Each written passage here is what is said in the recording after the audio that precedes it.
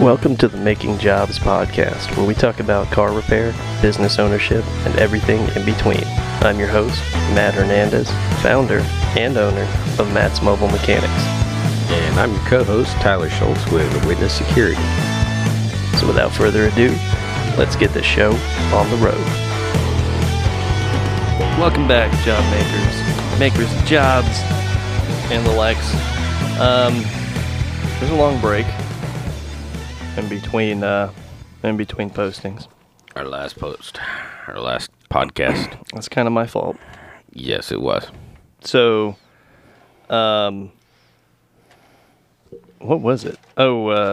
This past week has been kind of... But that wasn't the reason, though. Last week, you overslept. Yeah, last week. Well, so actually, it's the last 2 weeks I've been kind of running at both ends of the candle there, and But you've been sleeping in the afternoon, though. No, taking your naps. Well, sometimes, like this past week, I have not been able to because I have the. Were you able to hear my food? Yeah. Chewing in my mouth? Yeah. Well, not the food chewing in my mouth, but my mouth chewing the food inside my mouth. What type of food are you eating? I got some special food. He's got It chews itself. He's got food in there just chewing away. That's the future, folks. Self-chewing food. I mean, why not? My Jeep has automatic rain-sensing windshield wipers because, the whole reaching up and turning the windshield wipers on is just too much.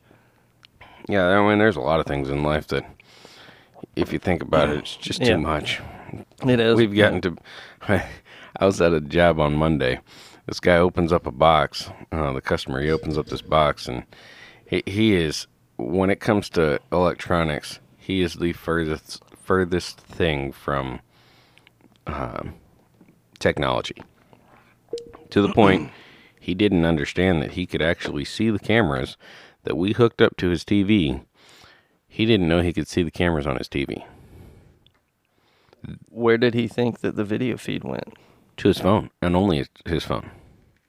And he thought that because it was tied to his phone, that was the only way, and he thought he screwed it up. But whenever I grabbed his phone and I was able to have it on his phone, he goes, "I haven't seen these cameras in a month. How'd you do that?"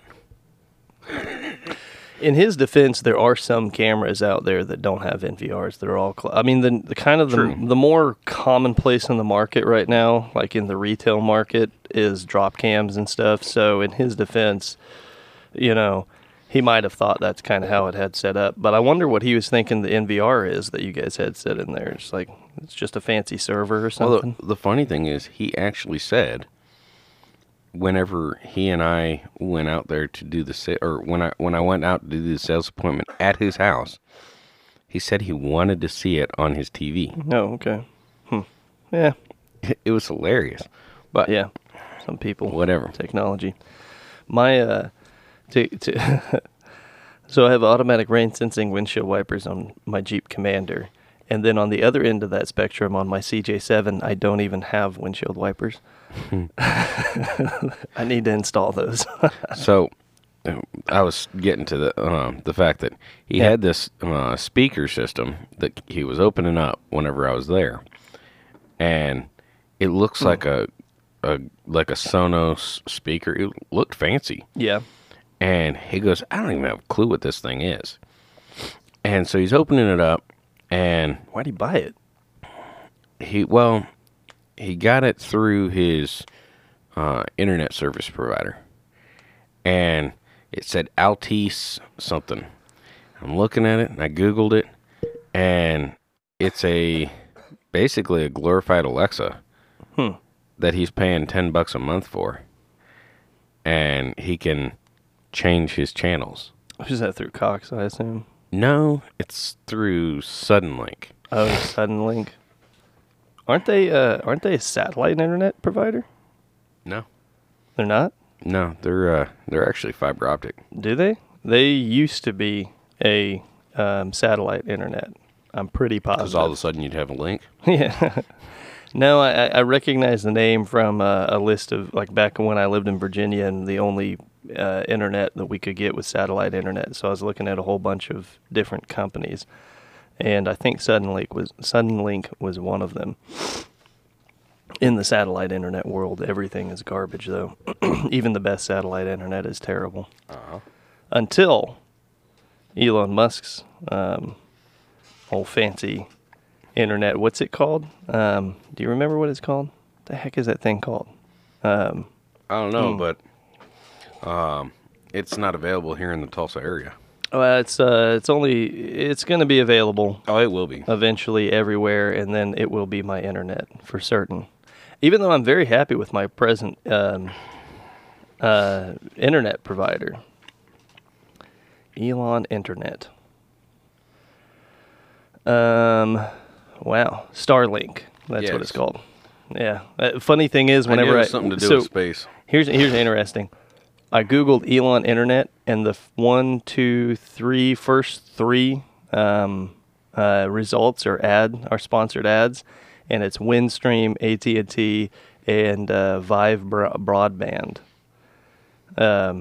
So you know those people are paying a pretty penny to get a result above Starlink, which is literally the only result that could come up from Elon Internet.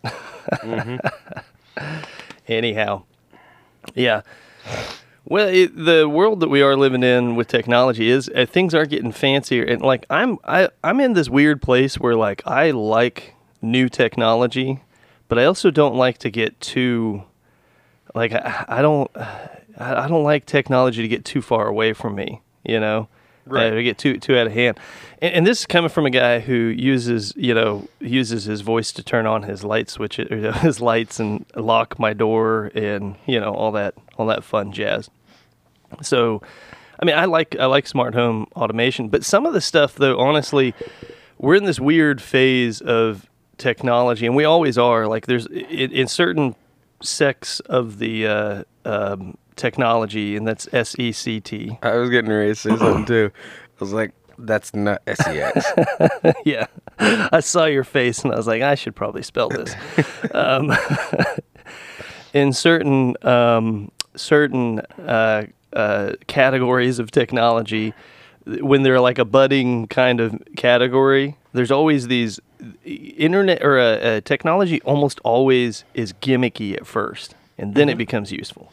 So, for instance, there's a lot of smart home products that are just kind of straight up gimmicks, and I can't see a real honest purpose or for them.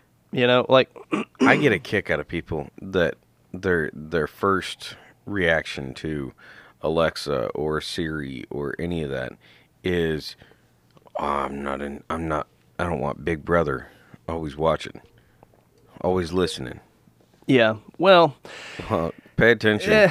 We're already there. Yeah, we kind of already are, but sort of. Here's the deal: is like with check out your phone; it's got a camera. The Apple is probably of all of the tech companies, it is probably the best in regards of your privacy and your information. Hence, whenever Trump tried getting, I think it was a password or something to somebody's phone, and the court system tried getting it, and Apple said Apple's no. like, nope. And so in that aspect, I like Apple because they're going to protect my passwords, but at the same time, it's a weird area. It's kind of. There's also a give and take with it, because I don't know if you ever use Apple Maps, but I don't. I use Google Maps because Apple Maps is garbage. And the reason it's garbage is because it doesn't. I'm not out in as many rural areas as you are, though.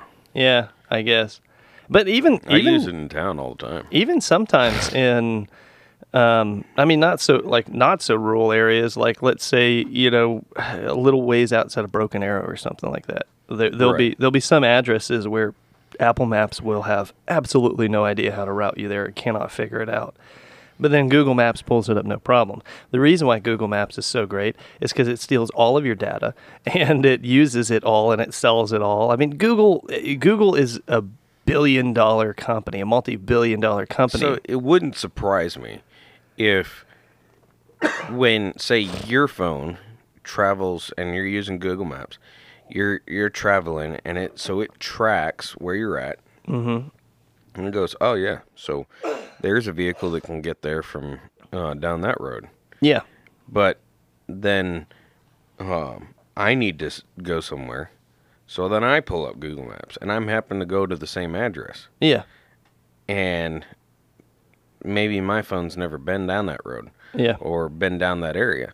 Google, I think this is how it would work, is it would say, hey, yep, you can get down that way. Well, exactly. And then there's some user reported feedback, but the reality is that Google most of the time just takes the data that it's using, because whenever you're using its service, it's tracking your location and it's recording that data and it's putting it into there. And now the reality is a lot of times with Google and their information farming, is it's not really nefarious. It's used to make things better. Really two things, to improve product and software, and then two, to make buttloads of money on targeted advertisements. Sure. And here's the...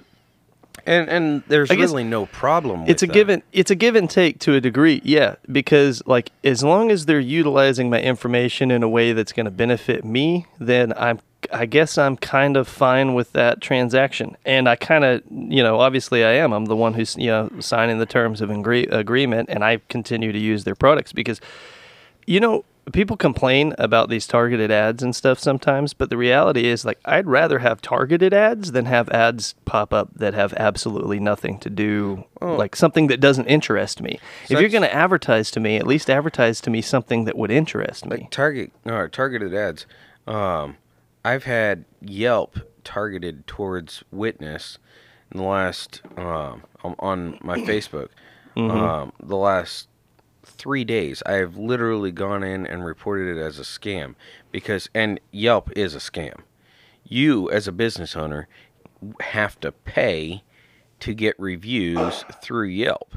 And what's funny to me is the amount of people, the amount of business owners that when they get targeted ads from Yelp on Facebook, that they will comment on the ad and say, it's not free. It's not this. Yeah. It's a scam. That's how I feel. Yelp doesn't even do anything about it. That's how I feel about the Better Business Bureau and Angie's List as well. All of those. Yeah. Now Google, it's not a scam. They basically load your whatever customer writes a review for you, they load it. Now, it's annoying whenever they won't take reviews down.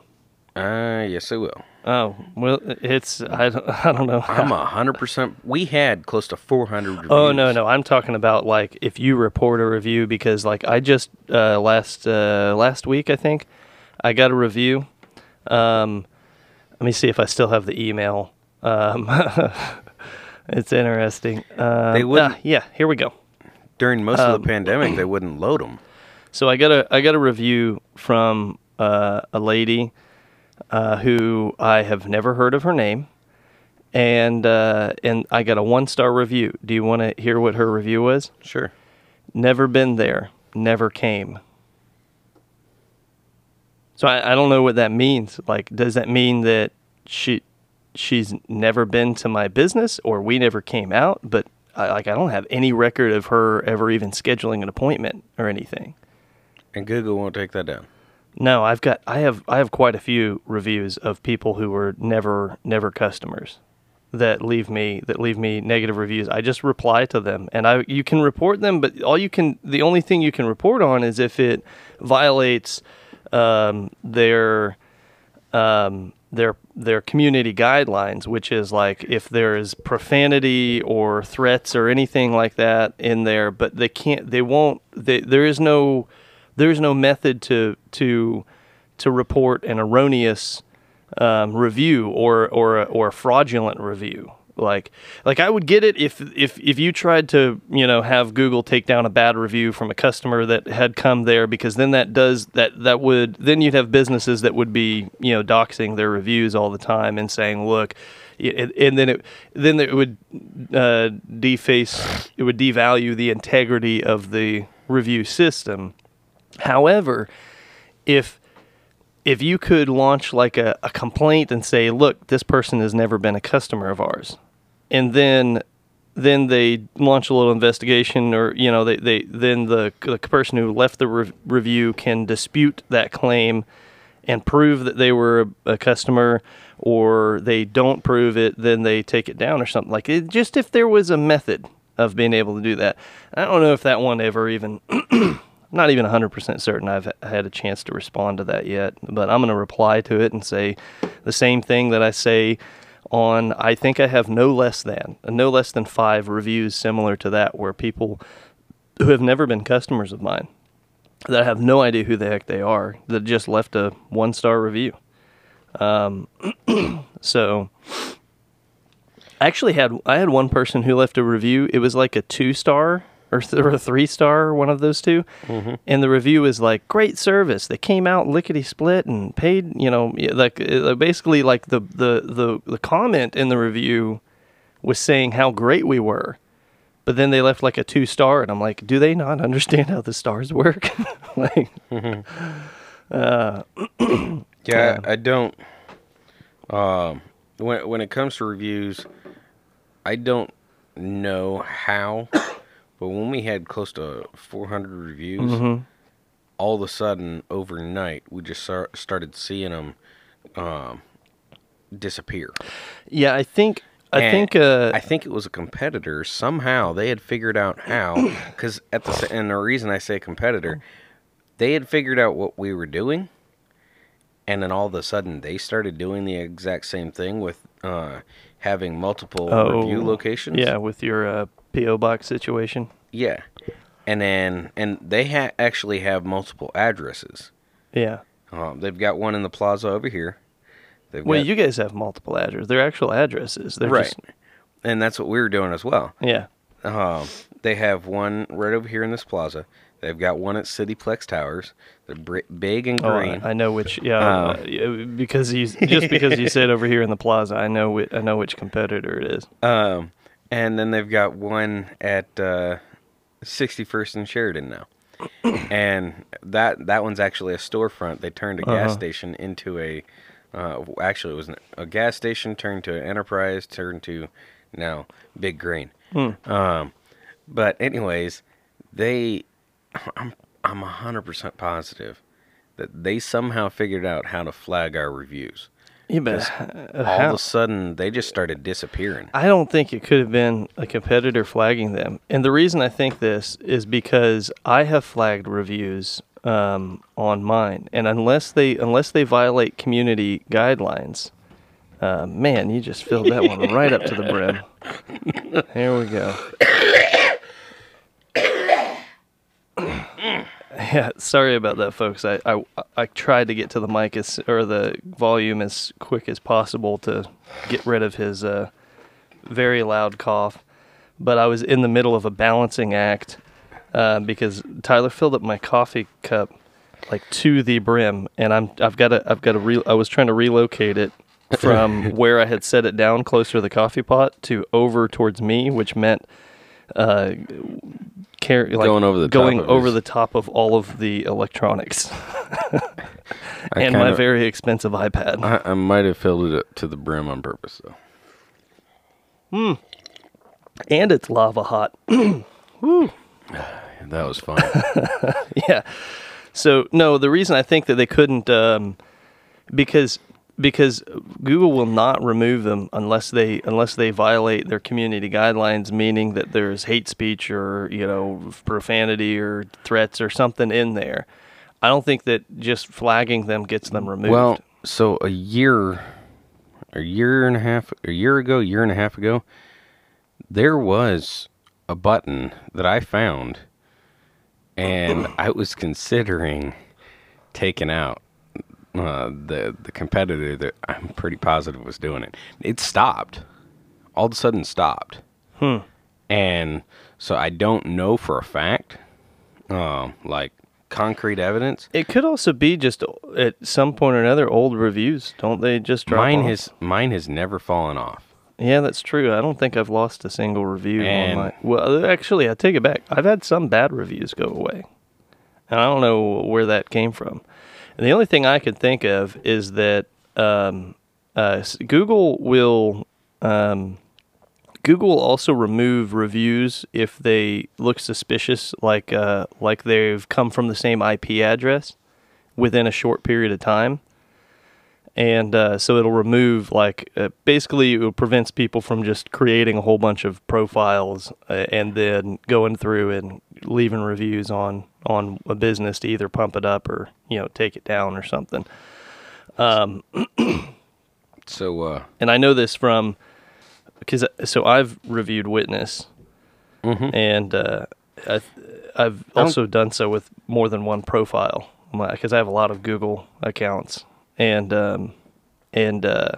some of them, one time, when I first did it, I realized that one of them dropped off because I'm pretty sure it realized it was from the same IP address. So you can get around that, by the way, if you just run a VPN and then then it has no idea, or switch devices to something else off of a different internet server, and so. It is doable to kind of game the system in that sense, and I think that's where some of my reviews that I had that dropped off, they weren't good reviews though. So that meant someone used two different profiles to leave me bad reviews, and funny enough, that those two reviews that came in, I was like, who on earth are these people? I've never done business with them, and what they're saying is it was like super vague. It's like bad service, waste of time, and then another one was like, they never showed up, and I'm like, looking at the time frame, like, we haven't missed a single appointment or not made it to an appointment on time in months. So who are these people? The thing is, with those reviews, it makes you as a business owner just really deep dive into what could we have screwed up? What did we screw up? Yeah. And then you're like, no, I didn't. Yeah. But those because those reviews are so important. But at this point, the way Witness is running, I'll take those 4-star reviews. Yeah. I'll take the 5 stars. I'd prefer not to get any 1 stars. Yeah. But at this point, even the 1 stars, we get a 1 star here and there. That's all right. This is what I found, and I found that Google's search algorithm does take into account the number of reviews you get, regardless if they're good or bad. 100%. And then, to me as a consumer, and this is just anecdotal evidence, but to me as a consumer, when I look at a company or a product and I see it has nothing but 5-star reviews, I get suspicious and think, well, how many of these employees have got on here and done? Because if I see a business that has nothing but 5-star reviews and it has 100 reviews, I'm thinking, or even especially if it has less, let's say it only has 20 reviews and it has nothing but 5-star, I'm like, well, that's all friends and family. I can't. But if I see a business that has a couple of bad reviews, and then the owners responded and said and explained the situation, then I'm like, okay, there's some legitimacy to the review rating that they have. That's true. When it comes to the owner responding to the bad ones, but according to my business coach, Dad was responding to the bad ones there for a little bit. Yeah. And Clay, our business coach, he said, take those responses down because it just looks like you're you're whining. So that's it. That's exactly it. So this is what you don't do. And here is I guess this is the business tip of the day. I wish I had some music that I could play for our newly coined segment, business tip of the day. Do do do do. Okay. Let me go. I was thinking more along the lines of dun-na-na, dun-na-na. Yeah. Let me find I gotta find my stinking, where on earth is my Google Maps app? Here is my Google My Business app. All right, I'm just going to search it. Because Google My Business. There we go. Where's this located at? Oh, no, I don't want to create a new business. No, what is happening here? I just need to find the app. Where is the app at? Yeah, Keith and I... Oh, I should turn your mic back on if you're going to try to talk. Keith and I, whenever... Keith has always been the only one that's ever really responded. But... let me give an example. So I don't want to create a new business. Yes, I'm sure I don't want to create a new business. I want to just... How on earth do I get into my... Oh, you know what? I know what it is. So this is the problem with having several Google profiles, is I couldn't remember which one on earth I made my Google Maps on. Okay, let's take a look-see over here. Matza Mobile Mechanics. Okay, profile. Make sure this is the right location. Yes, it is. Okay, so let me find a... I gotta find a bad review first.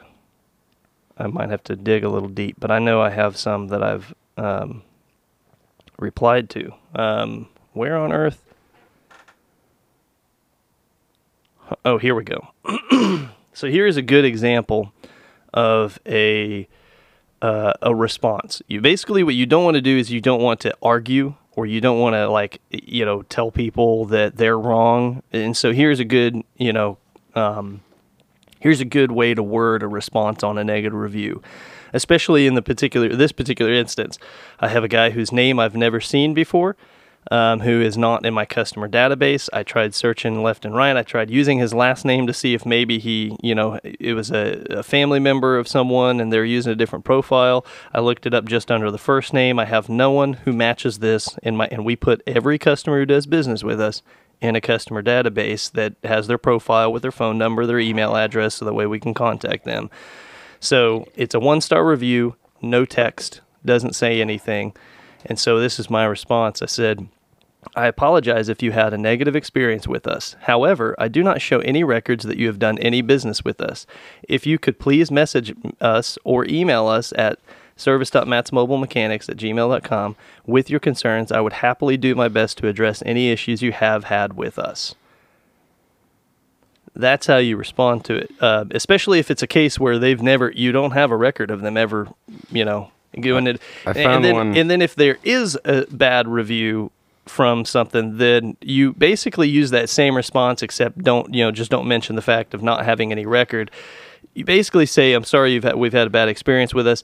Here's our email address. Contact us and we'll make this right. Now, the tactic behind that, and the reason why it's a good method to use is, one, you can it will basically move that conversation off of a public forum if they're then going to contact you directly through email or calling you, and then that way that there's not any you don't have any sort of argument going on there. And then two, you know, it looks from the public's perspective, it looks like, hey, you know, they had a bad experience, but the owner stepped in and is saying, hey, I'm here to make this right and fix this. And that's what I have another one. Yeah, so let me count how many of these I have. Let's see, there's 1, 2. That one I think just mixed us up. 3, 4. So I have 4 bad reviews. 4 1-star reviews from people that I've never done work with. 3 of those 4, for those of you following along at home, 75% of them didn't even put a text in there. One guy, I know what the deal was. This particular person said they put in my power steering pump, then when they did, they left out an O-ring on the high pressure line. This caused the pump to break. When I called to ask about a partial refund, they accused me of being on meth and insisted I take a drug test. I have a master's degree. Drug addicts do not usually have an education. Do not use them. If they mess up, you will never get reimbursed. Have never been so insulted and angry in my life. Here's the deal. We've never had this conversation. I don't know who he thinks he's reviewing, but it wasn't us. And I explained that. I love those ones. I was like, I think my response was, I'm sorry, but we have no record of you doing business with us. I think you may have us confused with another company. If you'd like to contact us, I put my phone number in there. We would like to help you out and correct any problems you may have with us. He never contacted us. And here's the deal is if he did call us, you know who answers? My receptionist. Do you think it's anywhere in her character of ever saying that someone was on meth? No, specifically not her. No, definitely not her. They accused me of being on that. Also, that wouldn't even be like her call to decide if there was a partial refund or anything. It would be me, and I definitely don't have any recollection of talking to anybody about it. We also, the time that he left this, like we hadn't done a power steering pump on anyone's vehicle like that entire month. So I was like, what on earth is going on here? Now here I do have a slight issue in my particular, like specifically with my business, and that is, I'm not the only Matt's Mobile Mechanic. Like I'm the only Matt's Mobile Mechanics, and I started my business before this other character did, and this other character has a business called Matt's Mobile Mechanic Service. And I think, and this has happened in the past, we have gotten angry phone calls from people that clearly the scenario made no sense. Someone called one time and was like, listen, you either need to give me back my engine or give me back my money. This is ridiculous. I'm like, whoa, hang on a second. I'm like, hey, I think you might have me confused with someone else because I have no one's engine, and I haven't done an engine job in a few months. Like I don't have anyone's engine, and I don't have anyone's money from an engine job. That's incomplete. I'm like, I think you've got us confused with someone else. I'm like, can you describe the mechanic? And like the way that he described the mechanic, I'm like, yeah, I don't have anyone that works for me that fits that description. And I was like, there is a Matt's Mobile Mechanic Service that is not my company, Matt's Mobile Mechanics. I started this before he did. That's why he came up with a clunky name, because I already took the name. So I think it might be him. And then the guy's like, he was like, oh man, yeah. He's like, I apologize, because he was screaming and cussing, and I was like, man, I don't know what you're talking about. So I think, so from judging by the response and the EA reviews that I get, and B, the phone calls on occasion that I get and text messages that I get, I'm assuming that other Matt's Mobile Mechanic Service is probably not a very trustworthy shop, because I get a ton of angry people. Well, I say a ton. Over the years, I've probably got, around a dozen different interactions with people who have confused me and there's nothing I can do about it too. Besides maybe potentially trying to somehow get a cease and desist and tell him he needs to change his name. I was going to say, you need to trademark your name, and then you'd have a court case or a lawsuit that you could file and be like, and make him change his name, because it is kind of being a thorn in my side at this point. Because I honestly, the first couple of years, I was like, you know what, judging by the responses I'm getting from his customers, he's not going to be in business long, and I'm not going to have to worry about it. But he's still chugging right along. Here's the thing: is the reason why I get phone calls from his customers is because if he ticks off enough people, he changes his phone number. And I've seen on his Google Maps, like he has changed his phone number a handful of times throughout the years. And so they can't get a hold of him. So then they find my thing, they see my number, and they think, this guy's just changed his logo or something like that. And then they call me, and I'm like, I am not that person. So it is becoming a thorn in my side, because I was really expecting him just not to be there anymore. This is one, they wrote a 1-star review. Product is always failing. This is for Big Green. Even when in a contract, you are required to pay for technician to repair system. Numerous false alarms, 2 a.m. when they don't even call to check the situation. Or maybe this is due to the faulty cell system installed. Yada, yada, yada. It keeps going on. Like a paragraph and a half. So, Big Green responds, "Thank you for providing your feedback and letting us know about this issue, Jason. We set a high standard for ourselves. and are truly sorry to hear that standard was not met in your interaction with us. Right out the gate, we set a high standard for ourselves. All they're doing at that point, in my opinion, and it seems like all the bad reviews, this is just a copy and paste. Well, that's actually a really good. I mean, that's a good textbook how an owner should reply to a bad review on Google Maps. It is, but we set a high standard for ourselves and are truly sorry to hear that. Yeah. Even at that point, still sounds like a little bit of a whine. With our reviews, I just told Dad, bad reviews, and Clay, our business coach as well, bad reviews. Don't call and apologize or text in the apology.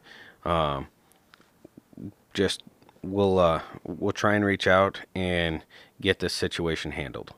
I think you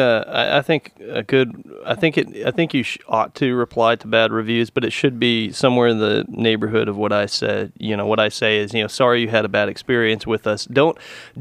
That's the thing is. The only thing that I could maybe fault Guardian, Big Green. Big Green.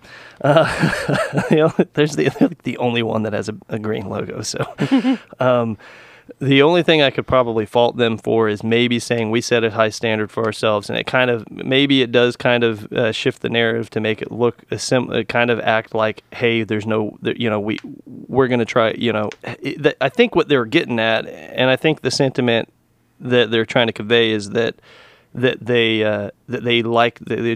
want to do better, and they're going to take that feedback into consideration and fix whatever problem that they have with the customer. Now, whether or not they actually follow through with that, it doesn't matter, because what happens is customers look at that and they see, hey, these people paid attention and they replied. The conversation, if you notice, doesn't go on any further from there. Now, that customer may have since left them, or may have, they may have never been contacted by Guardian, or they may have tried to attempt to contact Guardian to resolve the issue and they blew them off. It doesn't matter, because on Google Maps, it looks like, because there's no further response beyond that, it looks like the issue is resolved, and the customer just never came back and updated their review. Which is what I see whenever I look at Google Maps and I see a owner respond. I think, well, there's a good chance that they fixed the issue and the customer just never came. It's like pulling teeth just to get people to leave a review in the first place. Oh yeah. Now see if they'll go back and review it, and change it. Getting someone to write a good review for you is hard. Getting someone to write a bad review for you is super easy. Mm-hmm. Because all but one of the bad reviews that I have, customers that aren't even mine. They're not my customers. I have one person that was a customer of mine, and that particular issue, had nothing to do with us. It wasn't our fault. It was a faulty part, and I addressed that in my reply, but I didn't do it in a combative way. I just said, look, hey, I'd like to resolve this issue with you. Here's the deal. That particular bad review that I got from that customer that actually was a customer of mine, he tried to sue me, and it didn't work. So, even his lawyers agreed that it had nothing to do with me. No case. Yeah, they didn't have a case because, well, he didn't try to sue me. He didn't actually. What he did was he sent me one of those scary letters that come from an attorney that have, the letterhead of an attorney, and threatens and says, hey, look, if you don't give us this much money, then we're going to take this to court. And so I said, good, let's see if this goes to court. And I never got any other response from him beyond that. But that was just a guy who, he was difficult to work with customer, for one. And then secondly, the particular instance, he insisted that we use a particular part that I told him would have a high probability of not working, and it could potentially damage his engine. And he's the one who supplied the part, not me. And this is actually when I had the policy in place that we're the only ones who supply parts, but I used to make exceptions to that rule. And since then, I never make exceptions to that rule because of situations like that. But yeah, it is difficult to get these good reviews. But funny enough, the bad reviews that I have, 99% of them are not even from my customers. I don't even know who they are. And which I could solve. I honestly, maybe that's not a bad move. I trademark my name. I go and trademark variations of my name, and then send him a cease and desist, and he has to change his name because I'm tired of dealing with his angry customers. So if you look at his reviews, reviews aren't all that great. You do that when the timer, and this is one of the reasons as well. When you trademark your name, you make yourself much more valuable when it comes to selling. Yeah. And so once, and this is our segue into AMC and GameStop if we want to talk about it. We could. That's funny. I can't even find his. But if you get yourself trademarked, then when AMC and GameStop go off, then you can sell and make yourself much more valuable. Guess what? Before we move on, that particular shop, that Matt's Mobile Mechanic Service, he's gone. He's not on Google Maps. He's done this before, where he disappears off of Google Maps, and that's why I get because people try and search for him and they can't find him because he pulls his Google Maps listing and then it shows up as mine. It may not be that he's pulled it. It may be that Google has pulled it because he's not gotten a certain amount of reviews. See, if you're not getting a specific amount of your reviews not staying, so I don't know how often do you get a review, but if your reviews aren't getting one every 6 months, if that's how often you normally get one, if you're not, like with us, we get one about every 2 to 3, sometimes every 4 weeks. If that changes to where it's like you get one every 6 months, then Google says that company's probably not in business. So their algorithm will put you on a watch list, and then if it stays to where you don't get one for 7 or 8 months, then they'll drop that listing. Well, if Google Maps would just leave that listing up there, he'd get plenty enough reviews because some of them are coming my way. I don't want them. Give them back to him. Well, the good thing is when it comes to reviews, I think that's why I would never want to contact or do it to Titan, one of our competitors, or Big Green.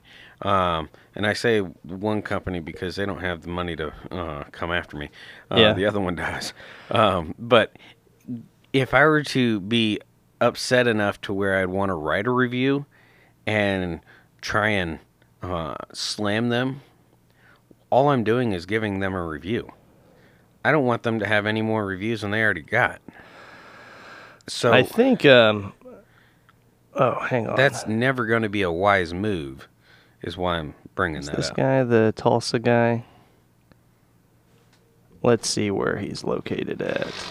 So I think what it is I think he is definitely he's pulled his Google Map on more than one. Okay, no, that's Texas. Unless he moved. Maybe he moved. Thank goodness if he did. Yeah, because on occasion he has disappeared. He changes his phone number, pulls his Google Map location, and then in the Google Map location pops back up again because he gets too many bad reviews, and then he pulls it, and then he'll pop back up again like a little while later. And it seems like there's times where like I'll go a year without an interaction from one of his angry customers. And then maybe that's what he's doing. He's bouncing back and forth between here and Texas. Maybe, I don't know, but I know that it is mildly frustrating. And I've seen this tactic done by usually it's a good indication that a company is not a great company if their phone number has changed more than once. It would make sense. It'd be one thing if someone changes their phone number because our company number has stayed the same. Mine has, beginning of time. Mine has too. And to be honest with you, like if for some reason I needed to change, service providers of some kind, like I'd pay, a large amount of money to keep my phone number. because if I had to for some reason, but I actually own that phone number, so no one can take it from me. At least I don't think they can. So it looks like he used to have a Facebook page too, and that's gone now. So except for there's one of someone in Fort Worth, Texas, and that may be the guy. I don't know, but I do know that he's been making life mildly difficult on me because people who I have never had an interaction with, pop up and give me these bad reviews. And honestly, it is the best way to deal with it. If it's never been a customer of yours, indicate in your reply that you don't show any records of them ever having done business with you, and then give them a method of contact and ask them to contact you so that way you can help them with any issues that they may have and apologize for any inconvenience that they may have. Just give a good corporate response like that, and it looks good on Google. I think honestly better than ignoring it, and certainly better than arguing with them. You never want to argue with them. You never want to come back and say, "Hey, you're not even one of my customers. Get out of here, you stupid, secondhand electric donkey bottom biter." You don't want to be giving them any of that. Don't give them any guff, basically. So, so you're segueing into AMC and GameStop is what you were saying? Yeah, let's do it. Yeah. I mean, there's really not much to honestly talk about this week. Not really, but one of my guys, he now that I got him into AMC and GameStop, he's last night. Okay, he was a little nervous because he found a website that's a news organization that they were dogging on AMC, saying that it's gonna fall. And it was Market Watch. Oh, Market Watch. I said, they're bought and paid for. Yeah. They're bought and paid for by the hedge funds. And he goes, what? I said, yeah. Did you mention to him how how one of the days back in March on the March run up, I think it was March 9th, that Market Watch managed to they managed to release an article saying GameStop falls 50% in 20 minutes before it fell? I did not, because I forgot about that. Yeah, that existed. I saw it with my own eyes when it was happening, because I saw it. Someone posted that article, and I was like, huh? So I go to the article, and I'm like, I'm like, did I miss something? I didn't see it. I didn't see it drop. And then it dropped, and I'm like, what? They predicted the future. and then they knew it was going to happen. When social media called them out on it, someone went back and changed the publish date on that article, the time. They bumped it forward to after the fact. So what it is they took it down and put it back up. No, well, they didn't. They probably just went in and changed the publish date. I mean, it's their own website. They could do whatever. And so they changed the publish time. So then whenever people talked about it afterwards, people look at it and say, no, it was published after the fact. I'm like, no, I saw it in real time. It wasn't like someone screenshotted and edited the publish time on it. So I saw it with my own eyes, the article before the flash crash back in March. So he, one of my guys, he sent me an article saying that there's a due diligence on AMC stock right now. Where did it go? Texts back. Says evidence here suggests the amount of phantom shares or synthetic shares may be approximately 400 million shares. So there could be 400 million fake shares plus the true of AMC. Yeah. Which AMC has a butt ton of shares anyways. What is their float anyways? I want to say it's 500 million shares. Okay. Which there's probably a lot more than even the 400 million. Maybe. Probably. It's a good chance. I mean, if GameStop is, and AMC's cheaper cost-wise, I've got 109 of those shares. Yeah. You had 60. I did. And you punked out. I didn't punk out. You did too. I did not. I secured my gains plus profits, so that way you didn't write it. So that way I can fuel the GameStop rocket. That's what I'm doing. But you haven't fueled it yet. No, I haven't fueled it yet, but it's there. You'd only get like what, 2? It's 3? No, 4. At current price, I'd be able to get nearly 10. Were you waiting for it to go under 200? No, I mean, I don't know. This the thing is, basically, here's what that play was. That play was 2 things. One, I secured gains and my initial investment back, so that means that the 10 shares remaining of AMC, all house's money. I can just let it ride, and I don't care what happens to AMC. I don't care if it drops down to $2 a share tomorrow. I'll be perfectly fine because I made my money off of it. I can just hold those shares forever till kingdom come. Is that the true statement there? All house's money? Yeah, I mean that's how you say it. It's the house's money. Okay. All of the money that all I haven't. It is house's money. Yeah, it's all house. Okay. It's not my money. My money is not in AMC anymore. It's I made back my initial investment plus some. I didn't hear the tense there. It was it's all house's money. I'm going all house. No, it is money? All the house's money. So is the house made out of money? Yeah, it's a money house. So not only that, but I've secured some gains on that, which kind of offsets how much I have total into the market and as well as GameStop. So any losses that I see occurring on the GameStop side of things, they don't hurt as bad because I made enough money off of it, and it also gets to sit there in my brokerage account as a backup, to fuel the rocket. So.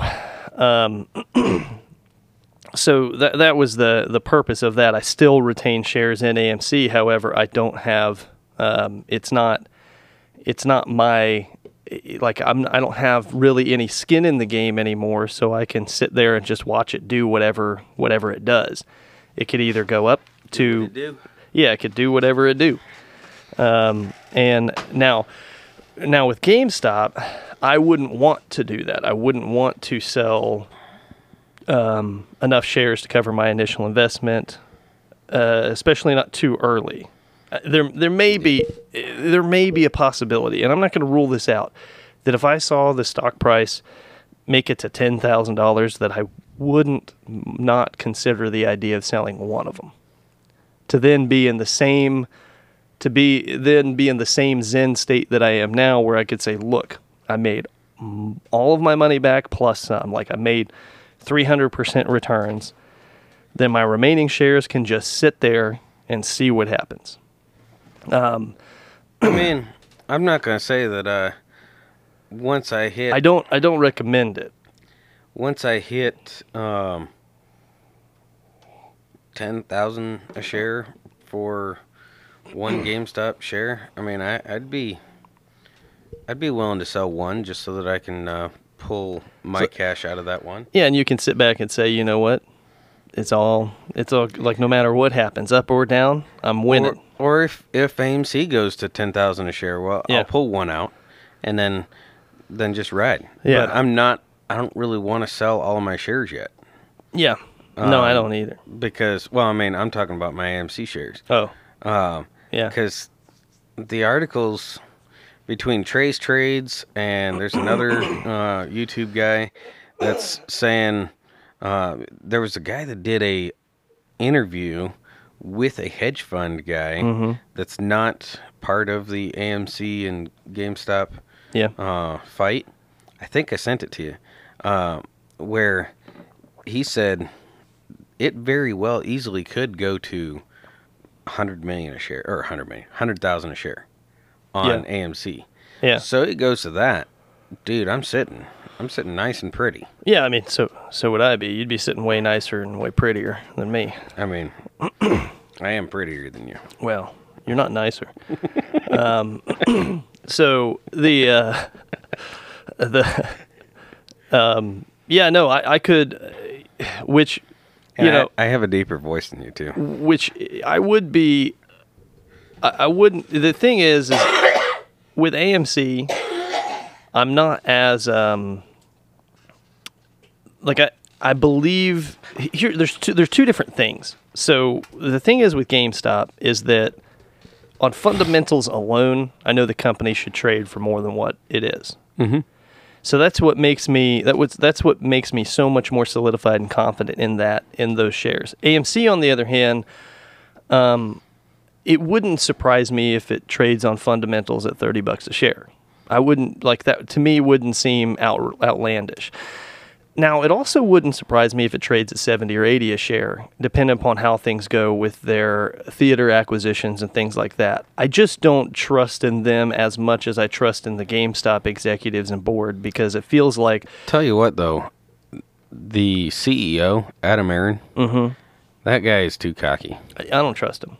I don't either. I don't trust him one bit. I wish he would follow Cohen's thought process a little closer. And use this to their advantage. Yeah, and they kind of are. I'm not saying that they aren't, because they have managed to free up some capital to pay. Basically, what they're able to do is they were able to pay a bunch of back rent owed, and and they're able to negotiate that, and so they are able to kind of reduce some of their debts that they have, but they haven't taken advantage of it as strong as they could. No, they haven't. Especially being the fact that I think they've raised more capital than Cohen. They have, and GameStop has, and so they definitely wasn't it $1.2 billion they raised. That's the number I was thinking too. Yeah, I think it's $1.2 billion. So they definitely have the ability to do the same thing that GameStop is, and they're not fighting for us as retail investors. Yeah, I don't like that's my thing is like I still think that I think that at this point AMC is destined to succeed as a company. They're not in danger of bankruptcy anymore, and they're not in danger of folding. Now I think that they will have a good foothold in the market. They can potentially expand and make more money. I think there's a lot of things. However, with the GameStop, to me, I see, as a value investor, I see long-term value in it. Regardless of where the squeeze takes us, I think that the company is poised to be making a ton of money and going through a massive transformation that'll make them worth so much more. Do you know what's more frustrating than anything? I was just having a conversation a couple of days ago with a friend of mine. He still lives out in Virginia. And, hey, that's interesting. This is a new watch, apparently. I still had the plastic film on the back of it. That's been there for days. I got this watch last week. No, he was a buddy of mine that was in the Marine Corps with me, and he what's frustrating is like he thinks that it is overshorted and that there will be a squeeze, but he's too pansy to pull the trigger himself and get involved in it. But then on top of that, he also doesn't he regurgitates the same mainstream media bullcrap that indicates that it's a failing brick and mortar company, and he doesn't think that. And I'm like, well, but then what's really annoying is whenever I point out all of the evidence to him that it's a company that's changing, like him and like many other people, they're like they've got it in their head that it's not undergoing a transformation. I'm like, well, what do you make of the entirely refreshed executives? That all of the executives are all e-commerce people with backgrounds from the likes of Amazon. In fact, the CEO and CFO are former Amazon executives. So what do you make of that? And he's like, oh, well, I think they're making efforts to change. Like, they will. They're going to execute this transformation easily. They have the cash to do it. They have the cash to do it and fumble around along the way. They don't even necessarily have to execute it perfectly, and they'll still manage to be fine because they've got $1 billion in their pocket. And he's like, well, it's still like no one's going to buy games from GameStop anymore, and I'm like, yeah, but it's all it's going to be e-commerce. It's going to rival Amazon. He's like, what? You can't rival Amazon? Well, what are you talking about? Like, maybe not as a whole. Like, I'm not expecting GameStop to start selling, shoes, but on the other hand, like they could dominate that section in the market of games on e-commerce, just like Ryan Cohen did with Chewy.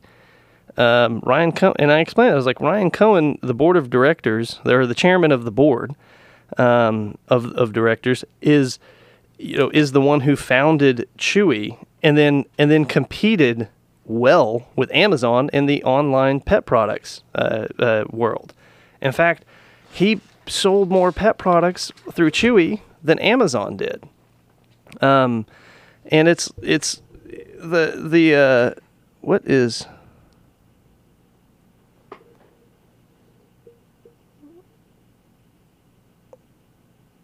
Oh, stand by here 1 second. Just 1 second.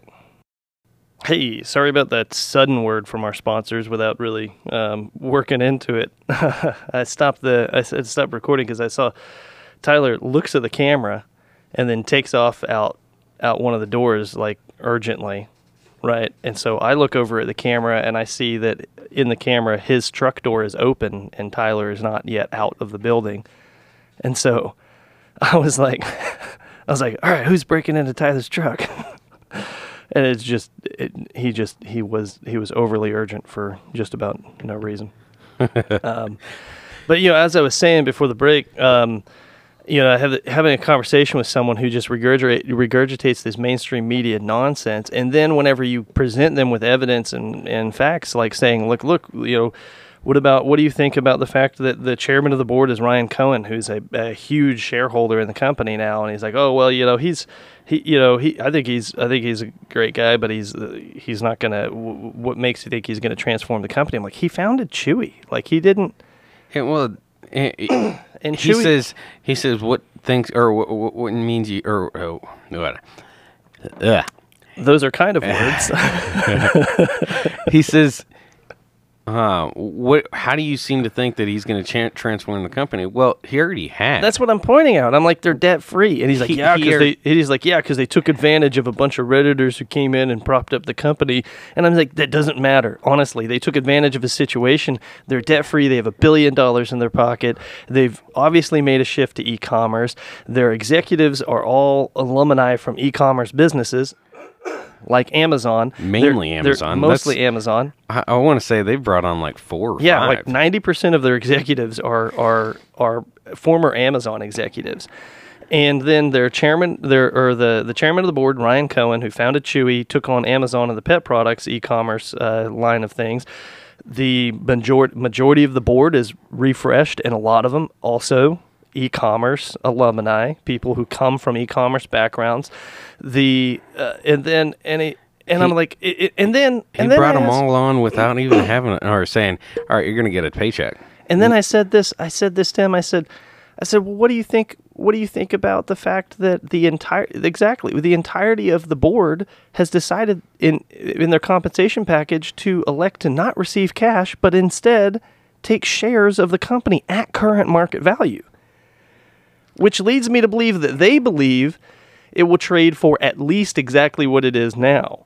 Right. Because otherwise, why not take the $200,000? So you can either have $200,000 and he said, this is what his response was. He's like, well, they've got a really great PR. They've got a really great PR team. They know what to say. I'm like, it has nothing to do with it. That's not PR. That's not public. That's the board. That's someone's financial life. Yeah, that you're messing with. Yeah. If you decide, all right, you can have $200,000 cash, or you can have $200,000 at current stock price.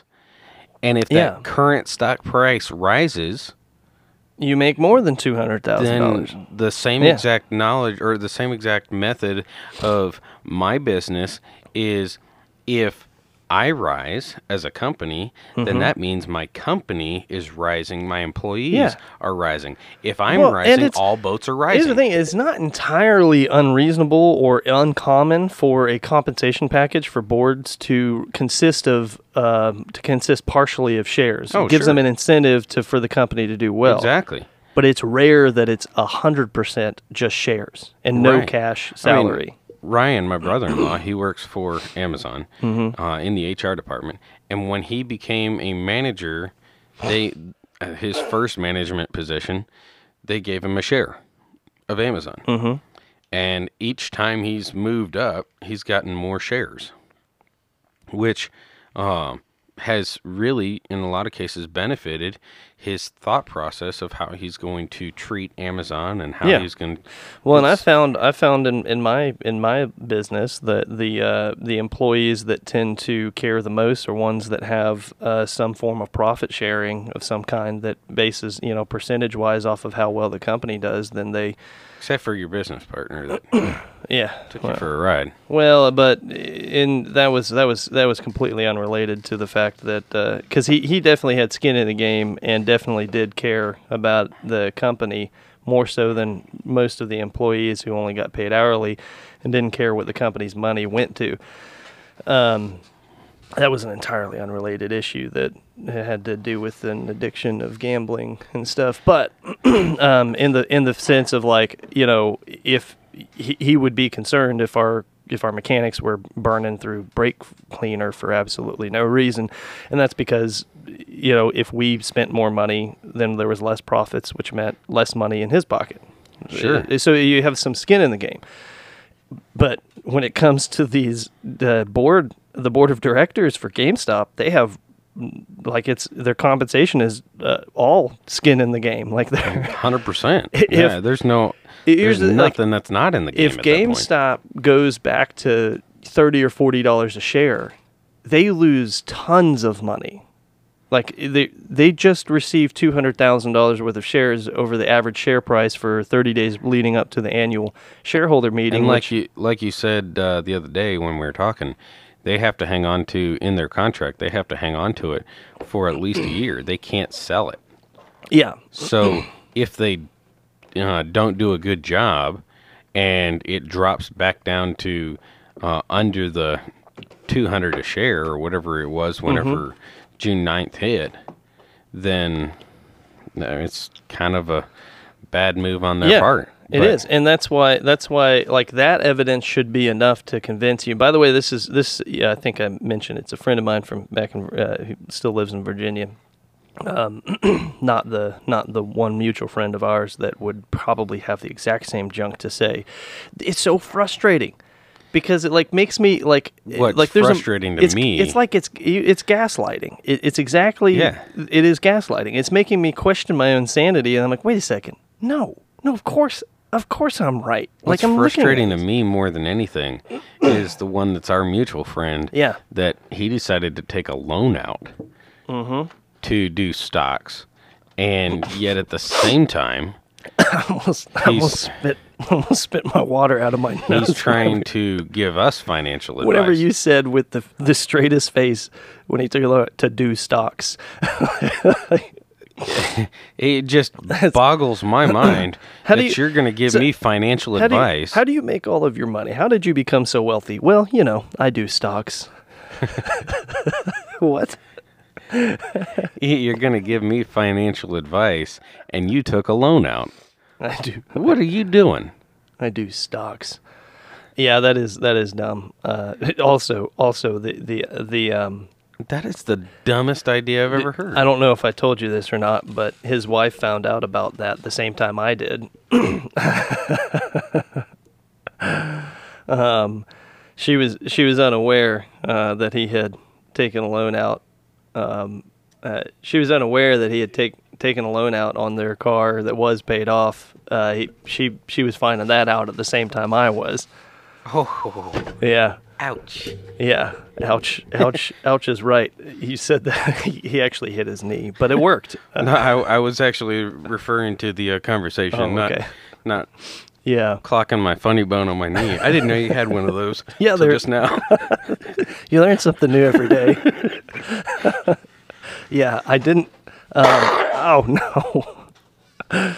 I saw you. Get to laughing, and I just can't. I saw you winding up for that cough. And then I went I went for the wrong volume knob, and instead I just went to turn down your headphones instead of your mic. I tried, folks. I kind of sort of got it.